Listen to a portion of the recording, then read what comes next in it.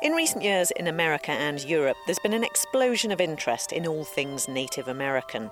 Articles with titles such as "A Shaman Mended My Broken Heart" are appearing in lots of magazines with an emphasis on personal growth. It's all beautifully packaged and they're selling well. And they're probably inspiring people. But I can't help think how ironic it is that Native American spirituality, which seems to have a very non-materialistic, earth-based focus, is being promoted and sold by the descendants of those who tried to wipe the people and the culture out. And I've been wondering what my friend C.J. Whitedeer makes of it all. I've known him for 12 years. He's Cherokee and has been a medicine man for most of his 7 decades. And for this edition of Things Unseen, I've come to the Sonoran Desert in Arizona to visit him at the modest adobe home he built. It's surrounded by the tall, distinctive frames of saguaro cacti, many of them with arms jutting out and up to the sky as though in prayer. And there's a fire pit here outside with tree stumps around it, where people sit for talking circles. Well, greetings and welcome to the circle. Thank you, CJ. Thank you. Tell me about the circle. The circle here is what is traditionally known as a homecoming circle. A lot of the people in this area have Cherokee heritage. They're not on any enrollment forms anywhere, and yet there is a part of them that's very traditional and very Cherokee. And the circle is put together to bring them back in and welcome them back home to the original traditional Cherokee ways that just never had any traditional Cherokee teaching. Right, because we're nowhere near a Cherokee reservation here, are we? Nowhere near. The closest you come is Tulloch, Oklahoma. That's my home. You have many non-native people come here for teaching and for healing work, and people in the West in general are very fascinated with medicine men, indigenous traditions, Native Americana, if you like. Why do you think that is? A lot of people in their spiritual life know that there's something missing. And what they try to do is they try to integrate a religion that they practice on one day a week into their life, and it doesn't fit. And being Cherokee is not a religion, it's a way of life, something that you live 24/7. And you do your best to stay within the confines of those beliefs that you have and stay true to them and honor them. Do you think it's a good thing that people are interested in this avenue, or do you think there are dangers that your sacred teachings could be used, abused, misused somehow? The problem is always there. That's one of the reasons you'll find that most of the Native people are so reticent to even talk about their spiritual beliefs, including Cherokee. We don't talk about them very often. I know you're being very careful not to generalize because you're saying, I'm Cherokee, and really there is no sort of Native America in the ways that many Westerners would understand it. But would you say there is a common denominator, that there is some sort of thing that connects a Native worldview?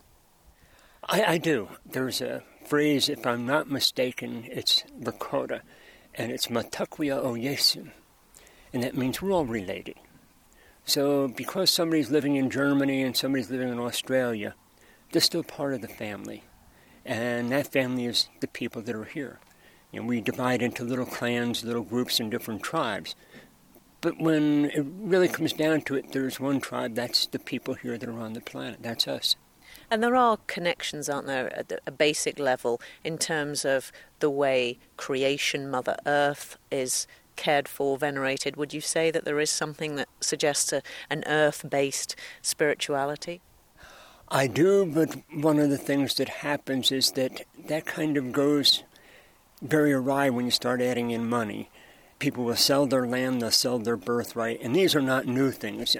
If you understand the Bible, you know there were people that sold their birthright even back in the Old Testament for a piece of land or for a bowl of soup or for something. But with the Native people, all Native people understand, you can't own the earth. Tell me about the creation story for the Cherokee. Where, as a Cherokee, were you told you came from? The Cherokee, as I was taught, came from the stars. We came from the Pleiades. And from family to family or clan to clan, the story changes. But basically we came here on what we were told were wings of silver that were completely silent. And that there were 2 groups that left, quote-unquote, the home planet in the Pleiades. And one group came to the Earth, and another group went out into the constellation of Orion. In the belt of Orion, there's supposedly a dwarf star, and around that star there's another planet that is very similar to the Earth, with the understanding that at some point in the future we would all come back together and go on with the rest of our lives the way that they were. And one of the things that I hear whispers of on occasion throughout the tribe is that we're coming close to those times when the two parties that left the home planet will be coming back together. You talk about a story that many people would see as a myth, but as I understand it, you don't really see much difference between a story being true and a story. I mean, all stories are true, they're stories, right? They're stories, they're all true. Truth, it's like the Creator, it's in the eye of the beholder.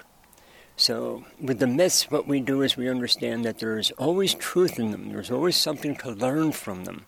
Whether these things are exact, whether they're analogies, little homilies, little lessons for us to learn from them, that's neither here nor there. With our stories, we try to make the stories very, very strange. That way, when you tell them to your children, the kids will remember them. And it keeps the oral part of it alive. Most of the history of the Cherokee is oral. We do have a written language.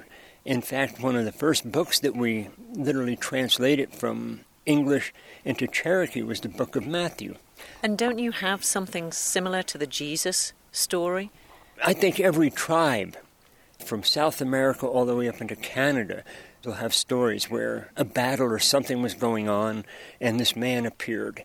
And the man seems to always appear pretty much the same way. There's something going on, and there's just like a flash of light, and then there's a man standing there, and he's in a white robe, and his skin is kind of the color of polished brass. He has kind of a dark red hair and a red beard, and with the battles, he tells the people, you can't keep doing these things. You know, you're going to kill yourselves, and I come here to help you. And there are stories where he healed the people that had been wounded and brought them back to life and did all sorts of wonderful things. And as the story was told to me, he spent 40 days with the people here that are Cherokee and the native people, and then told them, now I have to go. And we told him, no, don't go, stay with us. We'll make you a nice lodge, we'll take care of you. And he said, no, I have to go because I have to be killed. He said, I have to be raised up on a stick. And we said, we won't do that to you, so stay here with us. And he said, I know you won't do that to me, that's why I have to go, because that has to happen. That has to happen. So we have that. Some people call him Jesus. We have him known as the Great White Brother. There's a whole bunch of different names. Maybe because you have those stories, it was easier to accept Christianity when tribes were evangelized. It might surprise some listeners to hear that many Native Americans are in fact Christian. I understand that, and in the reservation Tahlequah, rough numbers, I'd say that at least 80% are Baptists. And I understand Christianity, and I don't deny it. But Christianity, as we as Cherokee and as I've been taught, is not quite the same as what people that call themselves Christians see. What we found was that these people that told us that they were Christian and how wonderful they were killed us, poisoned us, and did horrible things. And we started realizing that not everybody said they were Christian, practiced those things that Christ told them to practice. And the difference is that we don't try to practice what Christ taught. We try to practice something that keeps us in harmony and balance. That turns out to be what he taught. But we don't do it because this one man came along and said, this is who I am and you have to do it. And if you don't do it, you're going to hell. Hell is the white man's thing, just to scare you. It's kind of like the booger man. Keeps everybody in line and keeps them from doing things they shouldn't do. As Cherokee, we don't see a creator that's vindictive, that's hateful. And what we're supposed to do is try to model ourselves after that creator. We call him grandfather. And the reason we call him grandfather is most of the time when the children were raised, they were raised by the grandparents. And we were told to think of our grandparents the same way we think of the Creator. He's a grandparent. And you can talk to him about anything. And unlike your parent who will chastise you and punish you because you've done something wrong, a grandparent will sit you down and say, now, look, here's what you did, and here's why it's not appropriate behavior. And we learn from that. And from that, we try to change our behavior and try to be a little bit better being, not because we're afraid of going to hell, but because you know it's the right thing to do. But as a younger man, you were actually ordained into a Christian church, weren't you? I was ordained in the church, and... Which one? let's just leave that. But I had a collision with the church and with the religion with regard to certain rituals. You mean your healing work? The healing work. And I was told, don't do them because if they don't work, then people are going to walk away from the church. And my attitude at that time was, I'd rather do it and find out that it doesn't work and move from there than to say, well, I know it won't work and never have tried. So that was a turning point for you, and you were called back to what you knew, to what you were raised in as a child, which was essentially you were spotted early and you were to be raised as a medicine man. Right. For me, what was important was serving the Creator. That's what I wanted to do as a 5-year-old. I wanted to serve the Creator. How were you chosen? Are you chosen as a medicine man? Are you spotted? Did you have particular gifts? With every person, it's different. With me, there was an illness that brought me very close to death, near-death experience at the age of 4. When I came out of this problem that was going on where I was unconscious for almost 4 days, I didn't speak English anymore. The only language that I had was the Cherokee language. And at the age of 4, I hadn't learned the language. But I had a grandfather that understood the language, and he said, there's something going on here. And he connected me with a great-grandfather that connected me back in with some of the people in North Carolina. And at the age of 7, was taken down into North Carolina, spent pretty much the end of a summer there, and sitting with the elders, and the elders would talk to me and ask me questions and ask me about what had happened when I was ill, where was I, what was going on, and talk with them. And at the end of the summer, I was dedicated. And dedicated means that my teachers were allowed now to come to me, help me to understand what was going on in a medicine way. And it started part of the journey, and I also had a family that was very English and very tied into religion, and had a mother and a stepfather saying, you've got to do this, and a grandfather saying, don't worry about that, do this. And I just rebelled from all of it at the age of 17. I couldn't be good in either one of them. I couldn't be what they called a good Christian. I couldn't be a good Cherokee. And I found that I just wanted to be good and to walk the path and do those things that the Creator wanted me to do. The type of work that we do, we work with energy. Never call myself a healer. We just work on an energy system. The body does the healing. Sometimes said that if you ask someone if they're a healer, if they answer yes, then they're not one, right? A real healer would never claim to be such. I don't know about that. I've met many people that were healers, and they did some great work. And I've also met some people that said they were healers that did absolutely nothing. The medicine man or woman is said to spend a lot of time in what's been called non-ordinary reality, doing things such as taking the form of an animal, astral travelling, engaging with the spirits of plants. Is that the sort of thing that you do? It sounds so wacky to people who've never experienced that. For me, no. About the only thing that I connect in very deeply with is the deer. And that's a very, very long story, but I connect in and see things at times through the eyes of a deer. And your last name, of course, C.J. White Deer. Right. Which denotes your clan, is that right? Right. And it's not that I become a deer, but I see through the eyes of that creature. I don't shape-shift or whatever they call it. I don't transmutate into another creature, but that doesn't mean that they don't happen. I've had too many incidents where I've seen people do these things right in front of me where I don't know how they do them, and I don't want to do them, but I see it happen.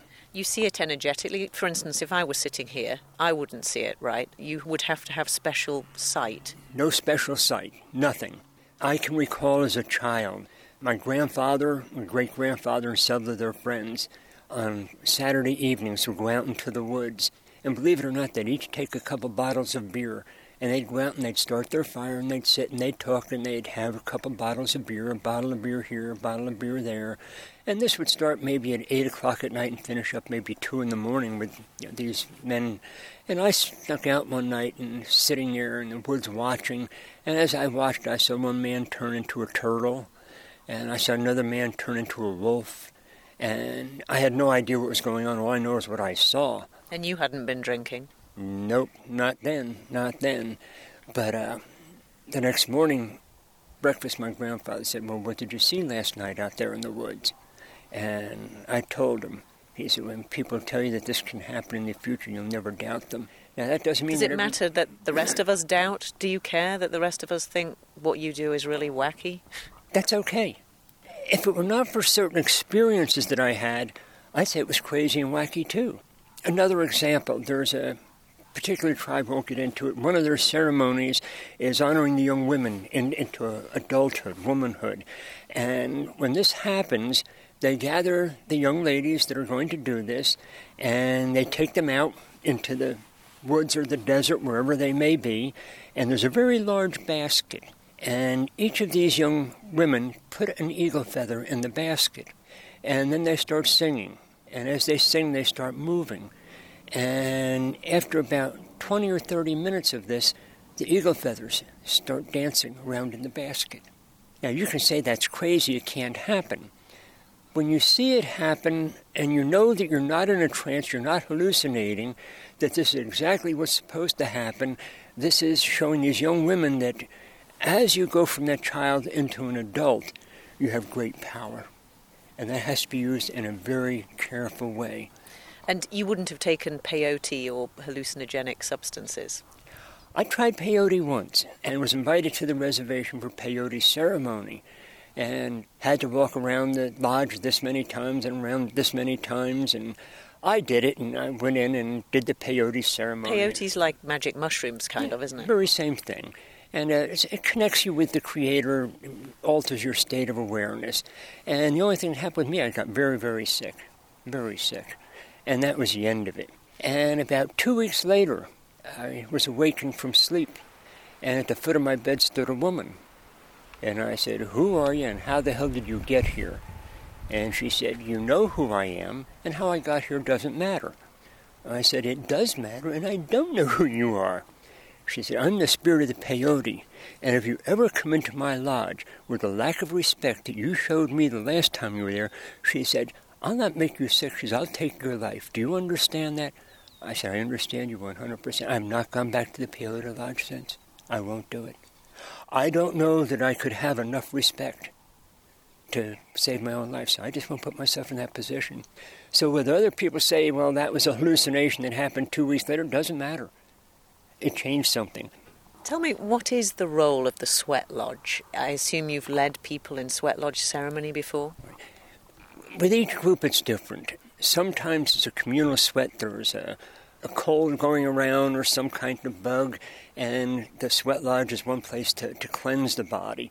And basically that's what the sweat lodge is used for cleansing. And it's not just a matter of cleansing the physical part, but it's also a matter of cleansing that spiritual part of who we are. It's very sacred. It's not just a matter of going in and getting rid of a bug, although it is used that way. Because it is very intense heat, right? Depending on the tribe and those people that are running the sweat. As Cherokee, it doesn't have to be painful, it doesn't have to be intense. All it has to do is get you sweating. And when people come to see you, and they come from all over the states at the very least, what do they come for? Do they come mainly with physical problems they want you to help with, mental, spiritual? All of the above. And what I try to do is look at the energy field around that person, see if there are any problems with it, with what they call chakras, we call wheels of light, but to make sure that the energy system is online and working right. So many illnesses and problems that we have are directly related to an energy system that isn't working right. This is why we have people that do acupuncture. They try to balance that electrical system out. We do have an electrical system. The heart, the brain, these all work on electrical impulses. We're bioelectrical. And if the chemistry in the body isn't right, then the system doesn't run right. So what I try to do is put that system back online. You use feathers, you use herbs, medicine bags, storytelling, all of the above? All of the above. You use what you have available. That's where I'm very grateful. There are others in the tribe that are locked into doing ceremonies, and the ceremonies have to be done a very specific way, the way they've been done for hundreds of years. I was given the privilege of being able to modify and bring them into contemporary times. You mentioned the sweat lodge. Traditionally, the sweat lodge is made from willow. The entrance, or the door as we call it, is facing a particular direction. Just a whole bunch of things that have to go on. And I'm given the privilege of saying, well, I can't get willow, I live in the desert. So I'll get some 2x4s down at the Sacred Hardware store. And I'll wrap some plastic around it, and we'll get the sweat lodge done. We'll get it done. And when you say you were given the privilege to adapt, you're also known as the White Priest, right, within the Cherokee tribe. Is that where your privilege comes from? Tell us a little bit about that role. Okay. That role, the white priest is somebody that just tries to keep peace and tries to keep the spirit in balance and in harmony. When I was dedicated, I was told, this is your path in life, this is what you're to do. And it's not a way to make money. In fact, you don't actually charge for what you do you? No. It's like saying that this is a gift from the Creator, and I'm going to charge you for his gift. I can't do that. And in terms of the white priest, there is just one at any one time. Is that right? And you are able to change traditions? I can't change tradition. But one of our traditions is that if you don't have everything that you need, use what's available to accomplish what you were sent to accomplish. So I like working with eagle feathers. They have a very high energy. They're very beautiful to work with. But there are times I don't have eagle feathers, so I'll use turkey. They'll work. Turkey feathers? I'll use turkey, I'll use parrot. If I don't have any of those, I'll use my hands. Are you concerned at all that Cherokee traditions are being lost, that many of the stories you tell, that the sacred information that you carry is being lost as younger Cherokee lose interest? Not really, because there are a lot of young children sitting, as we're sitting here talking, there are a lot of people around this country that are sitting with elders that are being taught the old stories. As long as these things are passed on, they'll continue. The Cherokee will always be here, simply because it's a way of life. It's a way of life, and that way of life will always continue, always continue. One native elder has said that indigenous people are the moral reserve of the world. They hold that moral reserve of the world. They're the guardians in some way. Do you share that view? Very much so, very much so. We're probably one of the few groups of people, and I don't speak for anybody, but from what I've seen, from Australia through New Zealand, Maori, all of them, we know that we have to be in balance. And being in balance is the world in balance. And we can't keep burning gas, we can't keep polluting the water, we can't keep doing these things and expect to continue. We just can't. And it's the native people that know this. And we wind up with a lot of people that say, well, it doesn't matter because, 50 years I'm going to be dead, and let the next group of people worry about it. As native people, we do worry about it. And we know that we have to be in balance and in harmony. And to do that, there have to be changes. There have to be changes. Do you think that we're at a critical point, that the world could end as we know it? I honestly think that it's arrogant to think that man is going to destroy what God created or grandfather created. I don't think he'll let us destroy it. I think he may take us all out of here and let all the other creatures have it so they can do what they want with it. But with man, I think that man is going to be okay. I think that at some point, I don't think we're the savior of the world. That's a big thing to put on any group of people. But I think we're one group of people that can say, look, here's what you can do that helps bring balance back in. When you come out here into the desert and smoke your pipe, as you do, to communicate with your Creator, what do you pray for? Or what do you talk about? Is it a talking thing or is it a prayer? It's both. My prayer is for clarity and for mercy. I think mercy is one of those things when it's shown to us, it's a little bit easier to show to others. And it's not something you go and say, well, look, I'm going to be merciful to you. You just do it, and you move on. That's it. You don't leave a calling card, like Mr. Mercy was here and was kind to you. No, you just do it and move on. And other people say, I want to do that. I want to know what that feels like. So I think man's going to be okay. Do you find it ironic that, so much of your history has been about wars, disease, forced expulsion, of course the famous Cherokee Trail of Tears when the Cherokee were forced off fertile lands from the east to the west.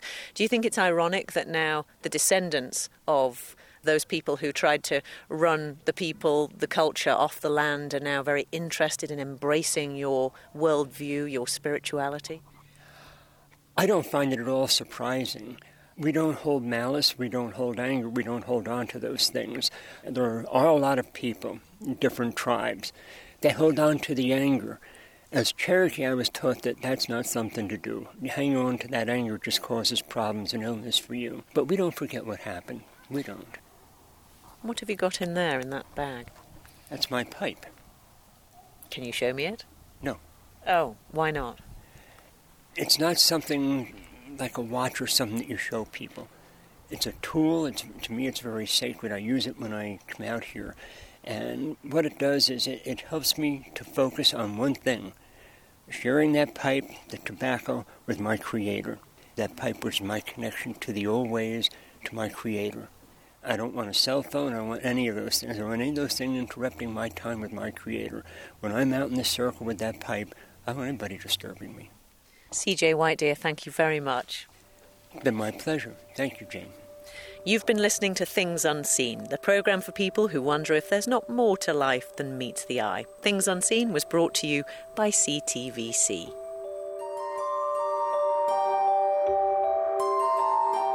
And you can hear this programme again and find other editions of Things Unseen at www.thingsunseen.co.uk.